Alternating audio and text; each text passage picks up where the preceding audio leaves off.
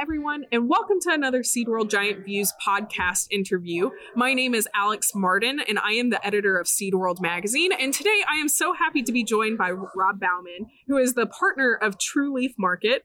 We're here at the American Seed Trade Association's Flower and Vegetable Conference in Orlando. And today Rob's actually going to kind of help us dive into a fun topic, which is trends in the vegetable sector that's going to propel us into 2023.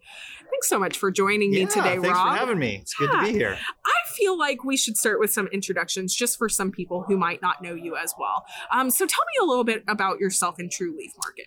Right. So, like as you mentioned, I'm a partner at True Leaf Market. We have a pretty eclectic group of people, and my responsibility with the group of partners is the operations, IT, and some of that good stuff. But we have people focused on marketing, and people focused on production, and people focused on counting all the beans. So, yeah, that's kind of how the group works, and that's my role within it. Oh, that's wonderful.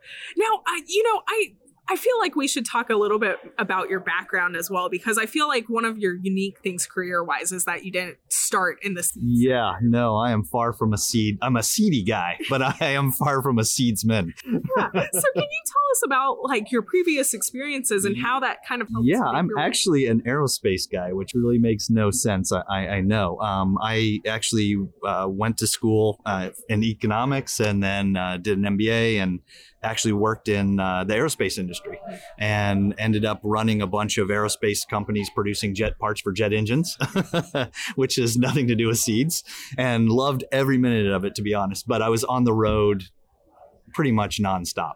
And so I was on a trip with my wife, and we were on a ski lift, and she said I was such a different person when I was in the mountains, which I was, and she was honest and right. And it kind of hit me like a frying pan moment, where it hits you in the face and you go, what am I doing?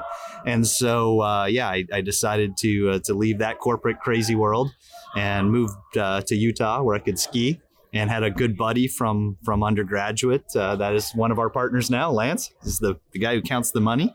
And he and I started looking for businesses to do together. And we stumbled upon, we were both gardeners, not just casual gardeners, and both loved to garden. And we actually stumbled upon a seed company.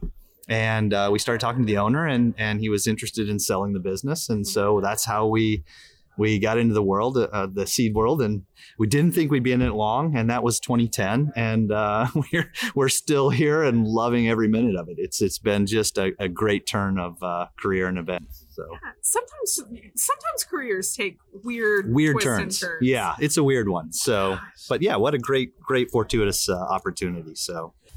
Well, so you mentioned now you've been here for a while. And while, yeah. Yeah, you've had plenty of experience working in the seed sector. What's one thing you've learned since working in the vegetable seed sector? I thought you had to have patience in making a jet engine part with some of the complexities and some of the things that can go wrong. And man, that is just such a simpler world than the seed business. This is a million times more complicated, and a million more things can go wrong. So I think patience, and you don't really control your life. The world controls your life, and you just go along for the ride. So I think that's the number one lesson. I think every part of the seed sector would agree. There are just so many things that can happen, so many things that can go wrong. Mother Nature being one of them. Mother Nature's, she's the best and the worst. So most people that are new to the seed business, we do a lot of business with people who are just starting and starting to sell seeds, especially after the pandemic, right? The seed sector was hot, and all of a sudden all these new people came to Amazon, and they wanted to start selling seeds, and they'd never really even grown much or known, and they would be so upset when you were out of something. Well, can't you just get more? Why don't you make more? Why don't you have that? I'm like, have you started growing the product you're selling yet? Let me tell you the complexities of this supply chain. So it's tricky. Yeah, no, that makes a lot of sense. Now, I know you've also worked with the Home Garden Seed Association as well. Great association for people out there. You should look it up and join it. How has working with that kind of association helped move you and True Leaf Market forward? Oh, it's been phenomenal. I mean, it's a great group of suppliers, peers, competitors. And the thing that I think has been the most eye-opening, and you see it here at ASTA, right, is you're in a room with people from all over the world that you supply to, you buy from, you compete with, and everybody is so friendly and so kind and so cooperative. And when you come to that from outside the industry, you think there's no way. This is what is up here. This is not true, right? And in the Home Garden Seed Association, it's even smaller. Sure. And the openness with which everybody shares and helps each other is mind-boggling. You would never expect that with people who are potentially competing with each other. And I think it goes back to the conversation we just had. Why is that? Well, this is a tough business and you cannot control it. And Mother Nature's tricky and the business is tricky. And if you tried to go out there and do everything on your own, you would fail. I mean, it really takes a village, and it takes a lot of cooperation and help. And you're going to have days you need help from your competitors, and your competitors are going to have days they need help from you.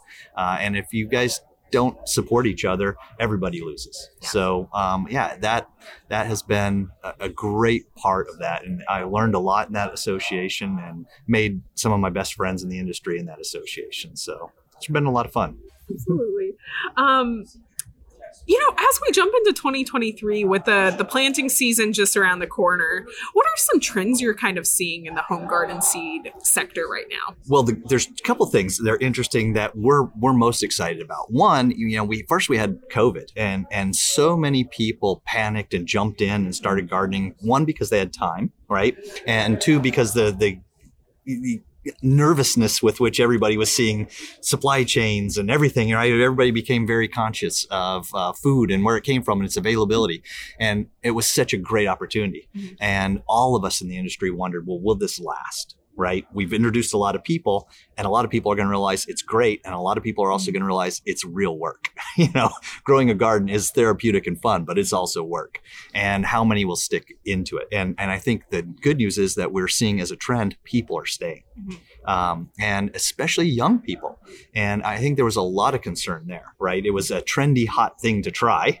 And then, okay, well, now I'd like to go back to the bars with my friends and, back to Netflix and I've got other things to do in life. But no, a lot of them are sticking with it. So one big overarching trend is just that people are still gardening, and it's still, people have found how great it is. The second big trend that we've been seeing for years, and this year seems to be bigger again, is container gardening.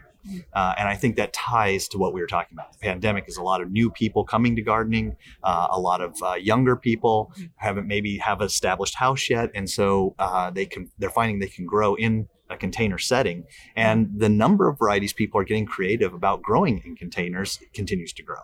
And so that we're seeing as a big trend going into the year.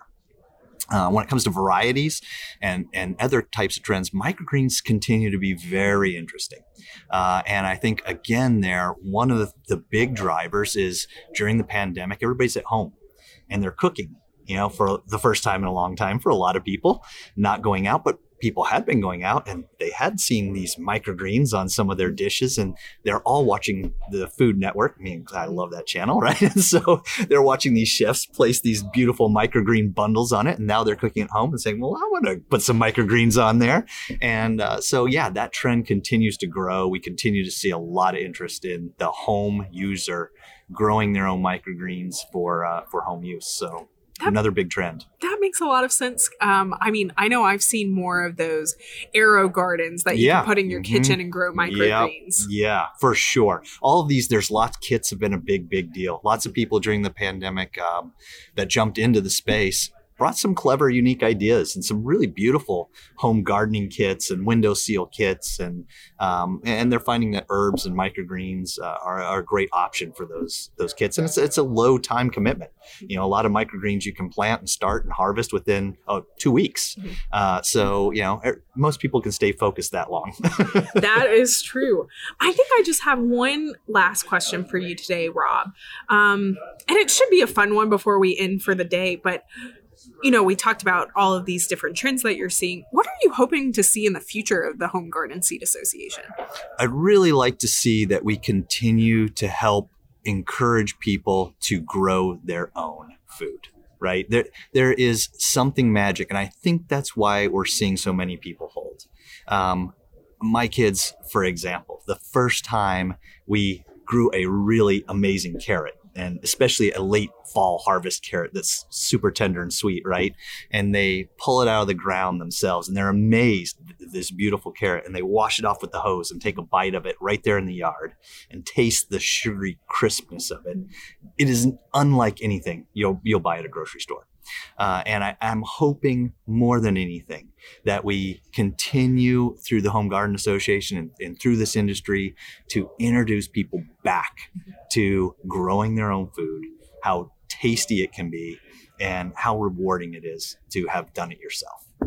So that's what we're hoping for. Perfect. Well, thank you so much again, Rob, for joining me. Alex, thank you. Thanks for having us. I think that's all we have for you all today, folks.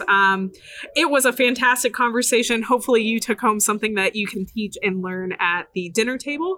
And make sure you stay tuned for some more podcasts coming out of the conference this week. Thanks, everyone.